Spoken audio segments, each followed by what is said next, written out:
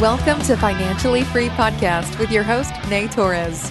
One of the reasons Nay could retire when he was 25 years old is because he was coached by the best. And now, through this podcast, so can you.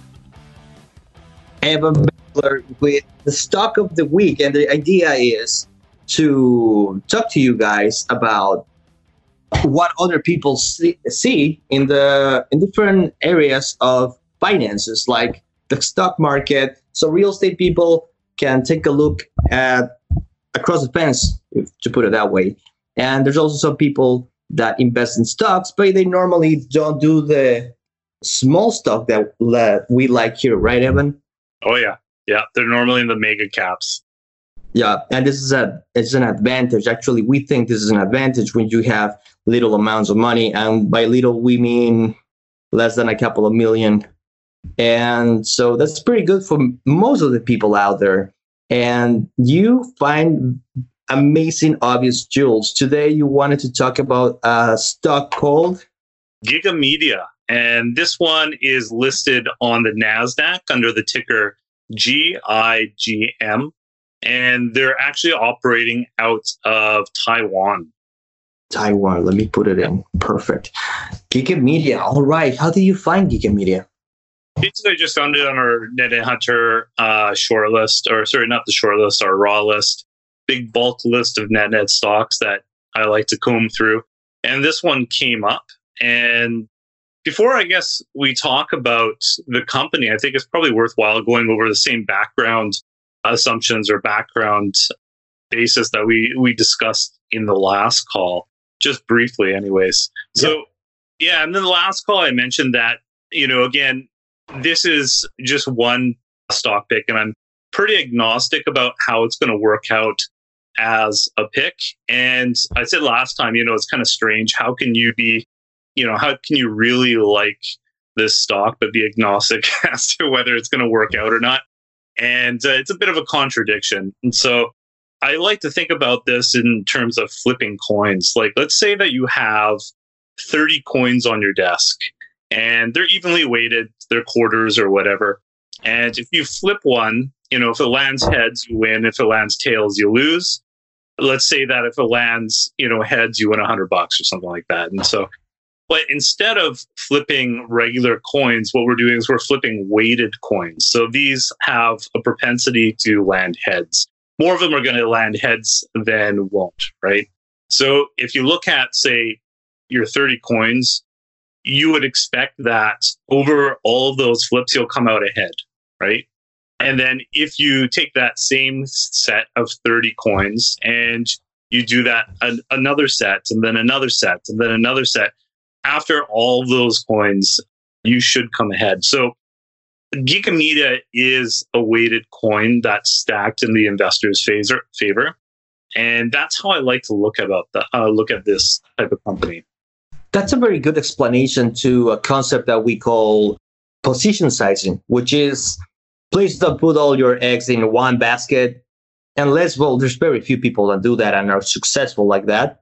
But you really, really need to have an advantage versus everybody else in the market. And sometimes that's even illegal if you're not working for the company. So the best thing to do as an investor, as an outsider, is just to ponder, diversify, but not too much. What's a good portfolio from your point of view? How many stocks do you have?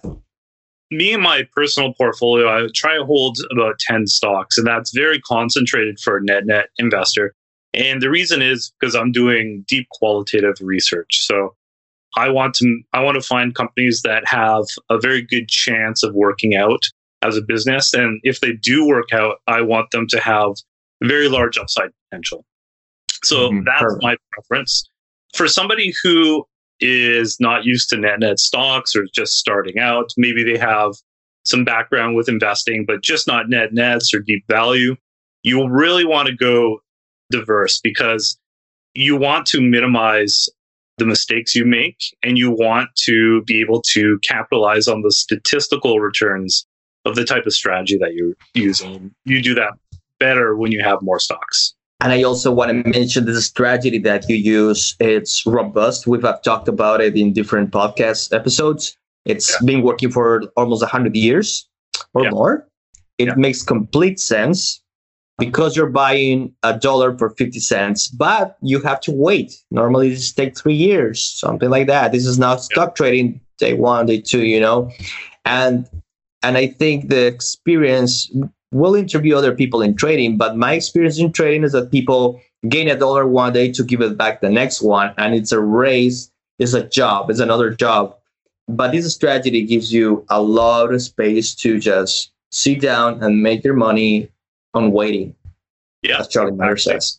There's a lot of people that come to Net Hunter from a trading background, and what I hear, I've never been a trader. I just haven't. You've been a trader. I just haven't been in that world, and they tell me that they're always on. They always have to be buying something, selling something else. It's one of those activities, and I just don't want to devote that amount of time to investing. So exactly, and that's important because in next week we're going to have the best coach in the world on trading. I think you're going to love that episode. Yeah, his name is Van Tharp, and I'm going to interview him about trading. Of course, he knows everything about trading, but I come from trading, and I can tell you, if you're starting in stocks, stay away from trading. It looks awesome. It looks fancy. Yeah, I can make $1,000, $5,000, $10,000 in a month, and then I'll be financially free, whatever. But it doesn't really work that way, and it's very, very hard emotionally. But what you do, it's still hard, but because you need a longer time frame, but it's safe and secure. Does that make sense? Yeah, and I would say that the activity isn't the difficult part. The strategy isn't the difficult part. Crunching the numbers isn't the difficult part. I mean, you don't need high school mathematics for this. This is elementary school mathematics.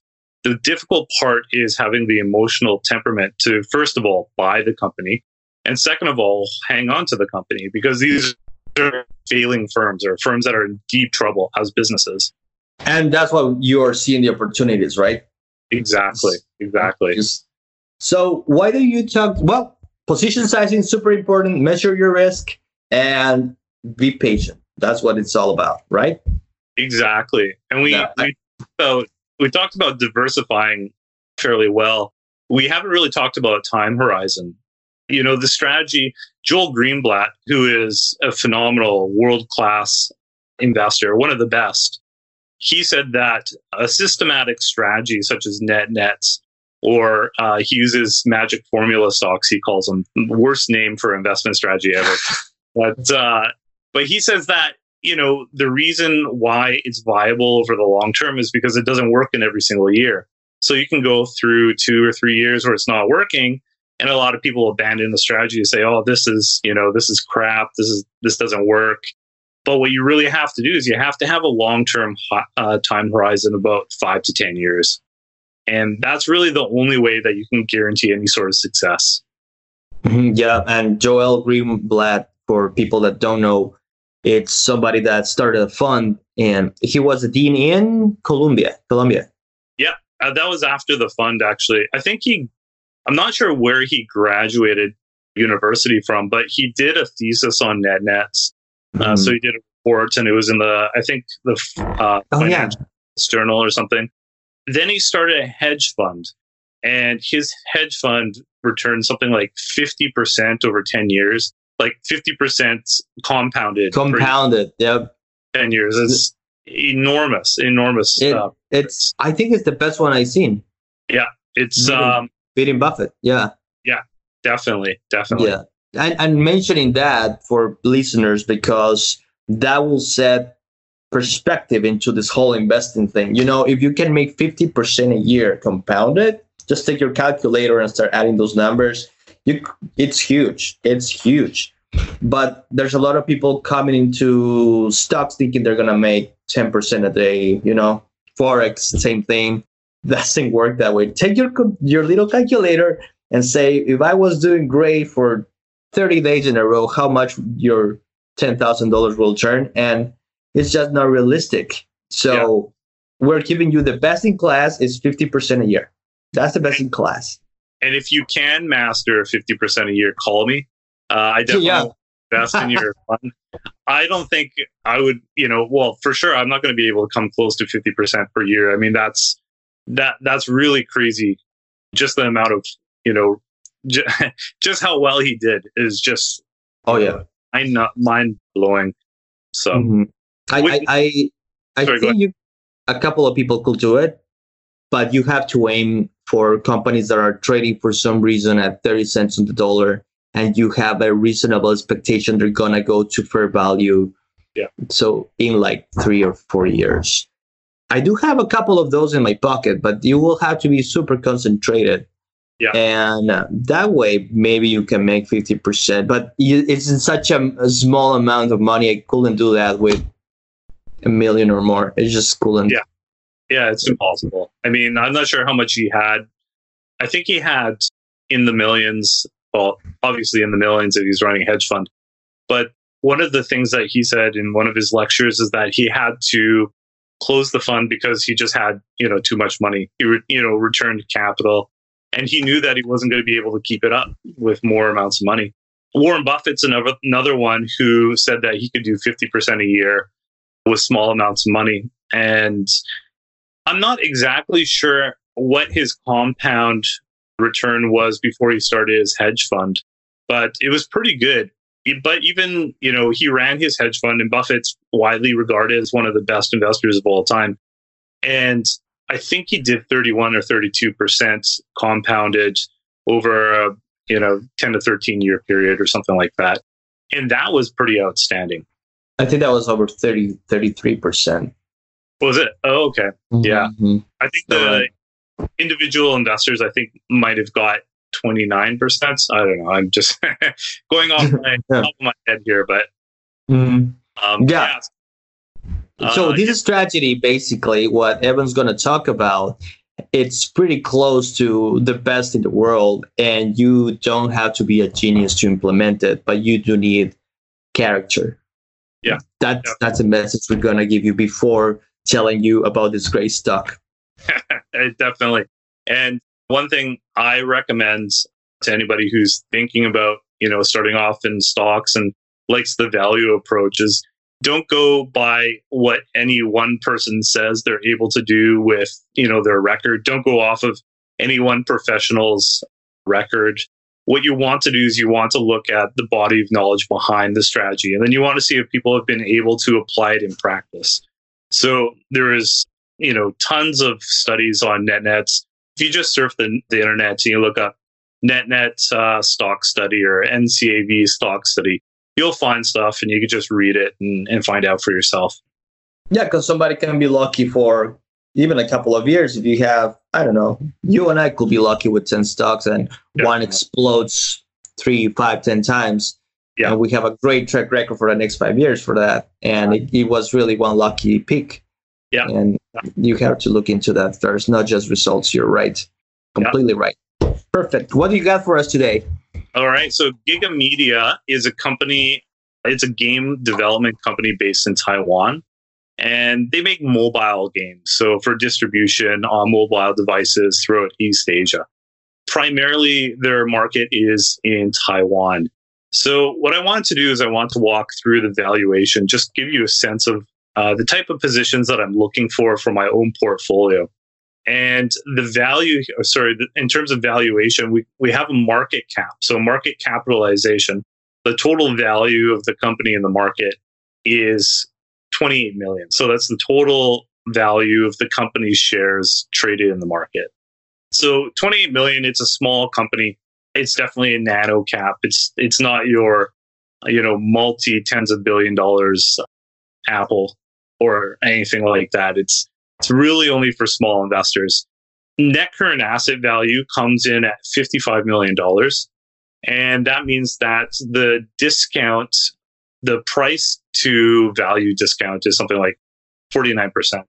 So you take your market cap, you divide it by your net current asset value, and that gives you a rough idea of valuation. So I see here $4.99 versus $2.50. That means for the people listening, you're buying $5 for 2.5 for 50. Every dollar for 50 cents. You're investing $1 to get two. Does that make sense? Yeah. As a minimum. Exactly. You're walking into a store and you're buying stuff for half off. So it's pretty good. So with most companies, they have the net current assets tied up in things like inventory, receivables, prepaid expenses, that sort of thing. But this company has most of its net current asset value in cash. So its current assets are mostly made of cash. And it actually has a net cash position of just over $53 million.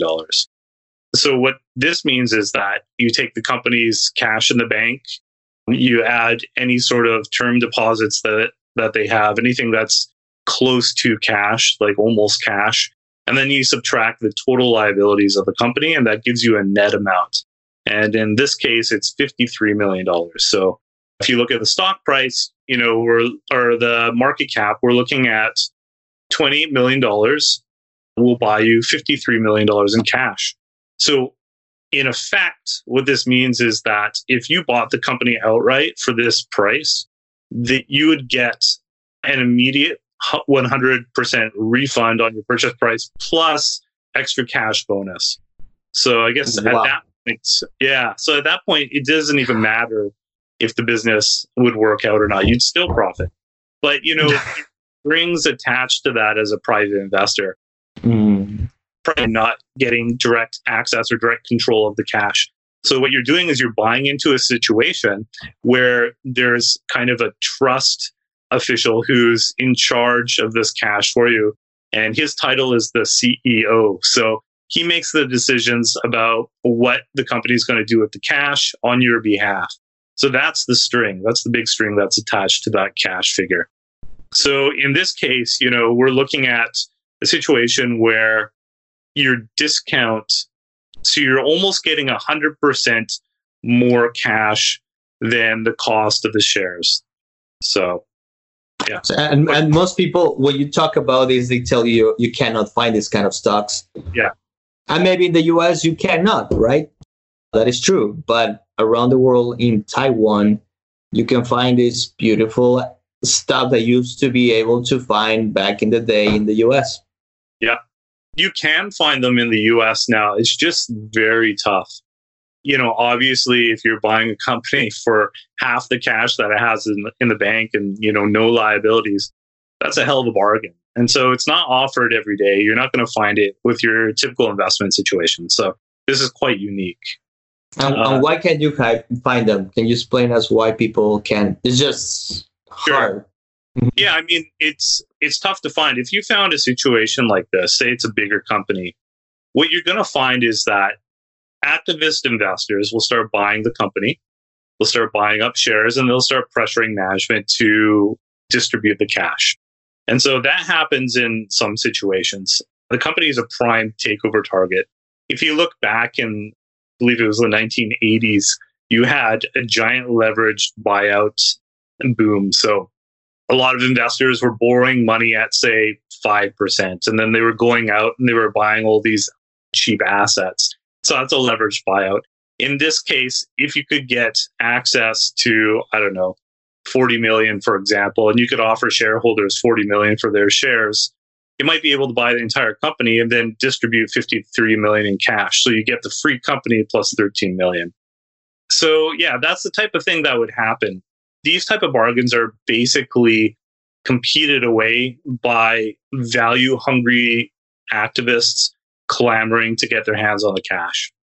And the reason we are seeing this is because, or is it too little, or there's something wrong with the company, right? I mean, there's always something wrong with the company. Yeah, that is right. Trouble. But one of the main reasons is I believe that they're located in Taiwan. And so that might be a problem for some people who are running hedge funds. They have, a market cap of 28 million. So they're not exactly the biggest. They're not on a lot of people's radars. So just to clarify this, what do you think is the volume? I mean, the reason people don't go and just start buying the stock is because it's only a couple of thousand stocks per day are available, right? Yeah. So, I mean, right now, I looked at the average daily volume over the last 3 months, and we're sitting at about 68,000. So, if you were to buy all of the company for 28 million and you had to spend $68,000 a day to do it, it would take you years. So what you would have to do in this case, you have to make a tender offer for stock. And so a tender offer is basically when you approach, the shareholders of the company and you say, hey, I'm going to buy, or I would like to buy your shares for, X amount. Maybe it's 50%, somewhere in there above the current market price. And that will entice them to sell. Say, look, your company has been dying over the last 7 years. The stock price hasn't been over, $3 in 6 years. I'm willing to pay you $7 or something, or $4. And normally activists or people that can do that, they start buying shares till they have over 5%. When they have 5% of the company, they have to declare, I don't know if that's the case here in the stock market in Taiwan, but in the US, you have to declare raise your hand to the government and say, I own more than 5%, and these are my intentions, right? Yeah. And then you get a seat on the board, and then you have influence, and you can see closer what's going on. I'm not 100% sure on Giga Media's situation, but I don't think that they have to go through the same. They're not subject to the same rules as just a regular company that's operated in the US and traded on the NASDAQ. So yeah, you'll notice that on their investor relations page of their website, they publish different sorts of reports. So they're not your regular 10K or 10Q that you get with a regular company. So that's the annual and quarterly financial statements and financial reports. Mm-hmm. Perfect. Right. I'm sorry to cut you off. So that's why we're seeing this opportunity, because it's tiny, basically. Okay. Tiny space company traded in the US. So that's basically what I would put it down to. Now, looking at the company's balance sheet, obviously if the company has a ton of net cash, then their balance sheet is going to be very, very solid. So we see exactly that. We see a current ratio of 16 times. And so your current ratio measures the liquidity of the balance sheet. So basically, the company has short-term obligations it has to pay, and it has a certain amount of liquid assets that it can use to pay those obligations. And so in this case, it's mostly cash. There's a lot of it. And the current ratio comes out to 16 times. So current assets divided by current liabilities. And then we have the quick ratio. And the quick ratio is basically your current ratio, but we're excluding inventory from that and things like prepaid. So it's mostly cash equivalent securities, short-term securities, receivables.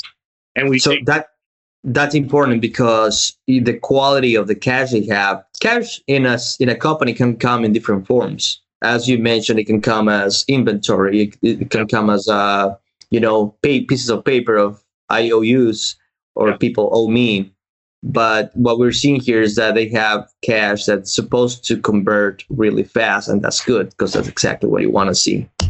Exactly. So what we talked about last time is that sometimes a company will have inventories, and those inventories can be worth more or less than the stated values. They could be quite different.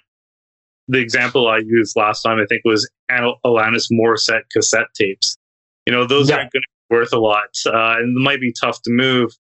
So if you're looking at a liquidity situation where the company's current assets are made up almost entirely of Alanis Morissette cassette tapes, it might be really tough to cover your short-term obligations.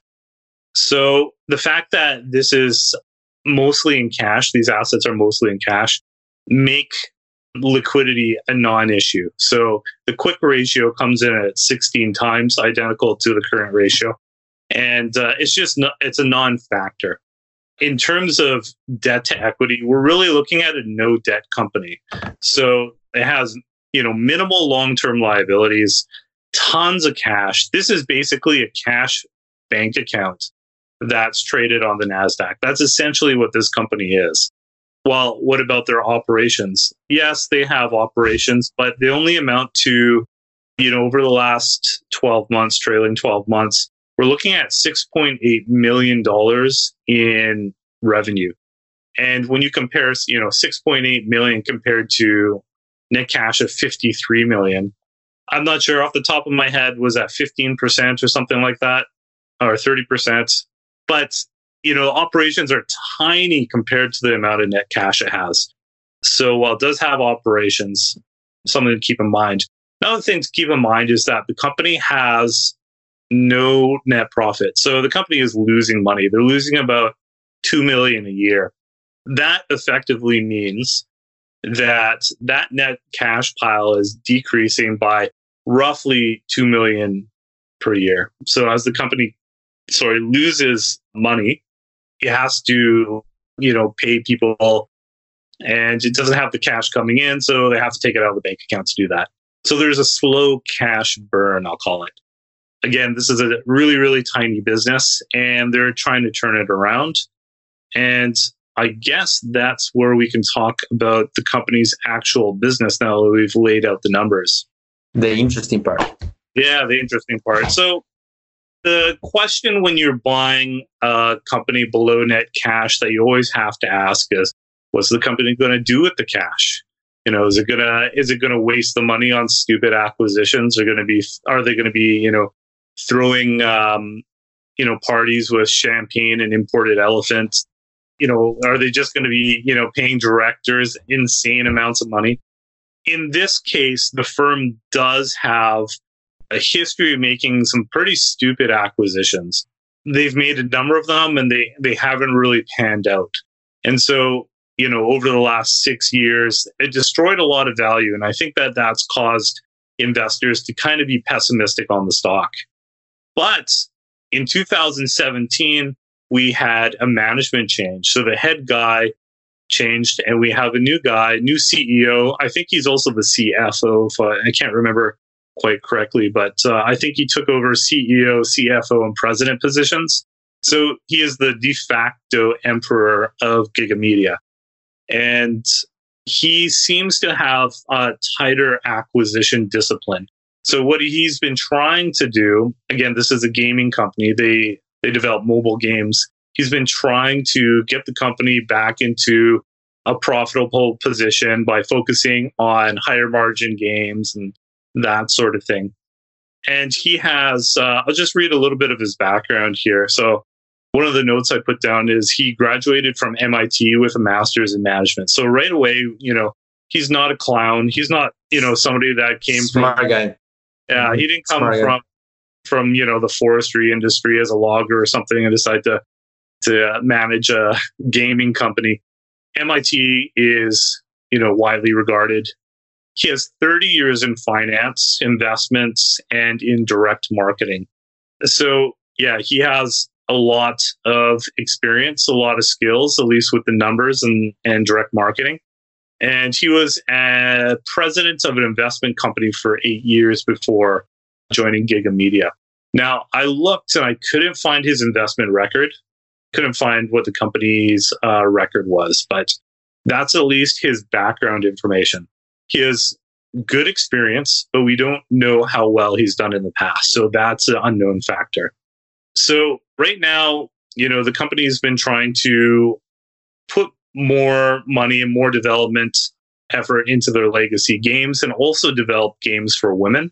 Because, one of the, I think, more recent phenomenons that you'll notice in the gaming world is that women are really starting to take to gaming, especially with mobile devices. We've noticed that more and more. Gaming used to be primarily male dominated, with your Nintendo 64 and, Ataris and all that, and PC games. Definitely that is changing. And so they think that there is an untapped market, or a market that's underserved in the female gaming community, or for female gamers. And so that's really what they've been targeting there. Now, all of this is great, but what their main project that they've been working on over the last year is a platform for their current following, I will say, their current customers.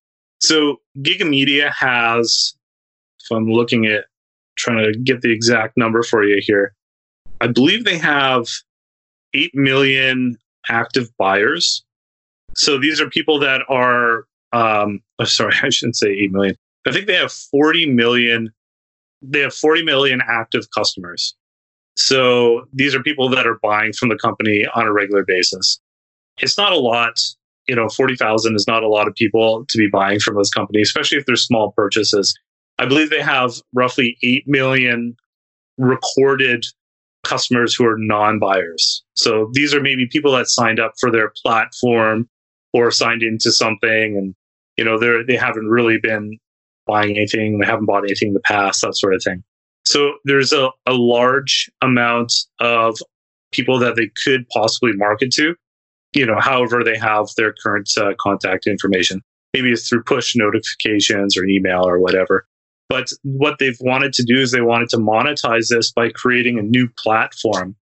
And the platform, I talked to the investor relation department. They said, well, it's really a website. And I said, okay, well, what type of website is it? What are you going to do? They're like, well, yeah, we're going to offer games, but we're also going to sell merchandise.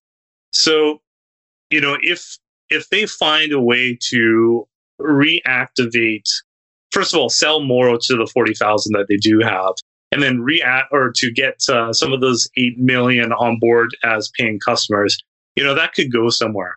I also talked to the IR department about possible dividends and buybacks, and it was a no-go. So they're absolutely not interested in returning the cash to investors. At least that's what the IR department told me. And, it's often really difficult for a CEO or a management team to want to return cash to shareholders because that means shrinking their empire, right? Right now, they're looking at the balance sheet and they have $53 million in net cash. And they're, going through their minds. They're thinking, oh, we could do this and we could do that. And generally, the company, as I mentioned, has tried acquisitions in the past and burned shareholders' money. So that's always the risk. But, share buybacks and recapitalization or distribution to shareholders is pretty much out of the question at this point. That may change in the future. One thing that we do notice with this company is that the CEO has been buying a lot of shares over the past 2 years. So I think he owns roughly 8% of the outstanding shares now, and that amounts to 2.2 million US. So, he's dumped a lot of his own personal money into buying shares on the open market. So at least the new CEO thinks that he has something and that the company is going to, do pretty well going forward. So strong vote of confidence, at least $2.2 million worth. One thing that could happen, and this is pure speculation, is at some point in the future, if he's done, buying shares for himself, he could return capital to shareholders, half the cash. And in doing so, that would essentially give him free ownership in the company. So, he bought all these shares. I'm not sure how many. I think it's about 900,000 shares. If he returned half of the cash to shareholders, then effectively he would have $900,000 in free shares.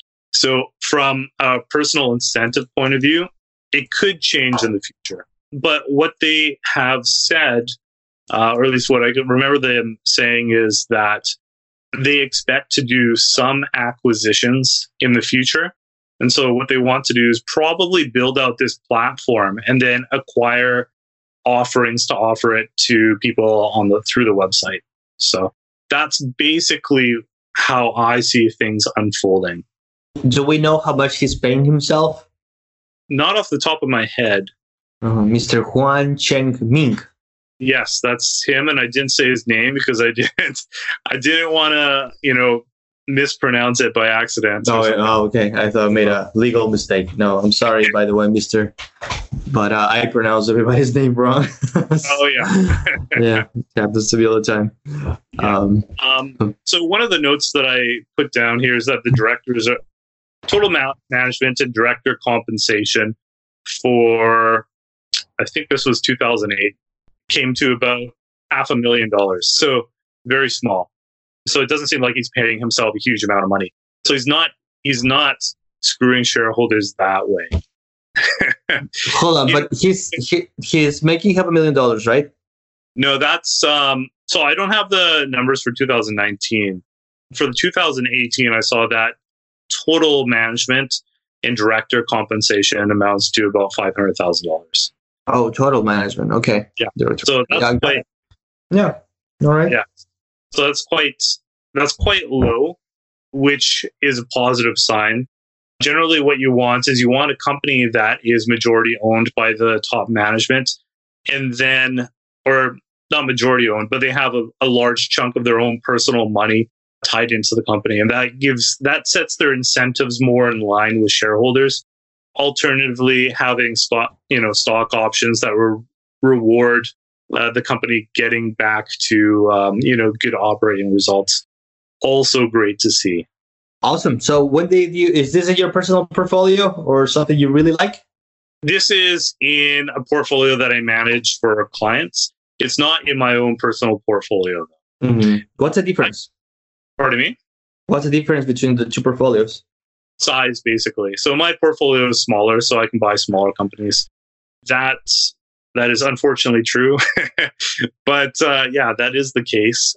Generally speaking, I like buying as small companies as I possibly can for my own personal portfolio.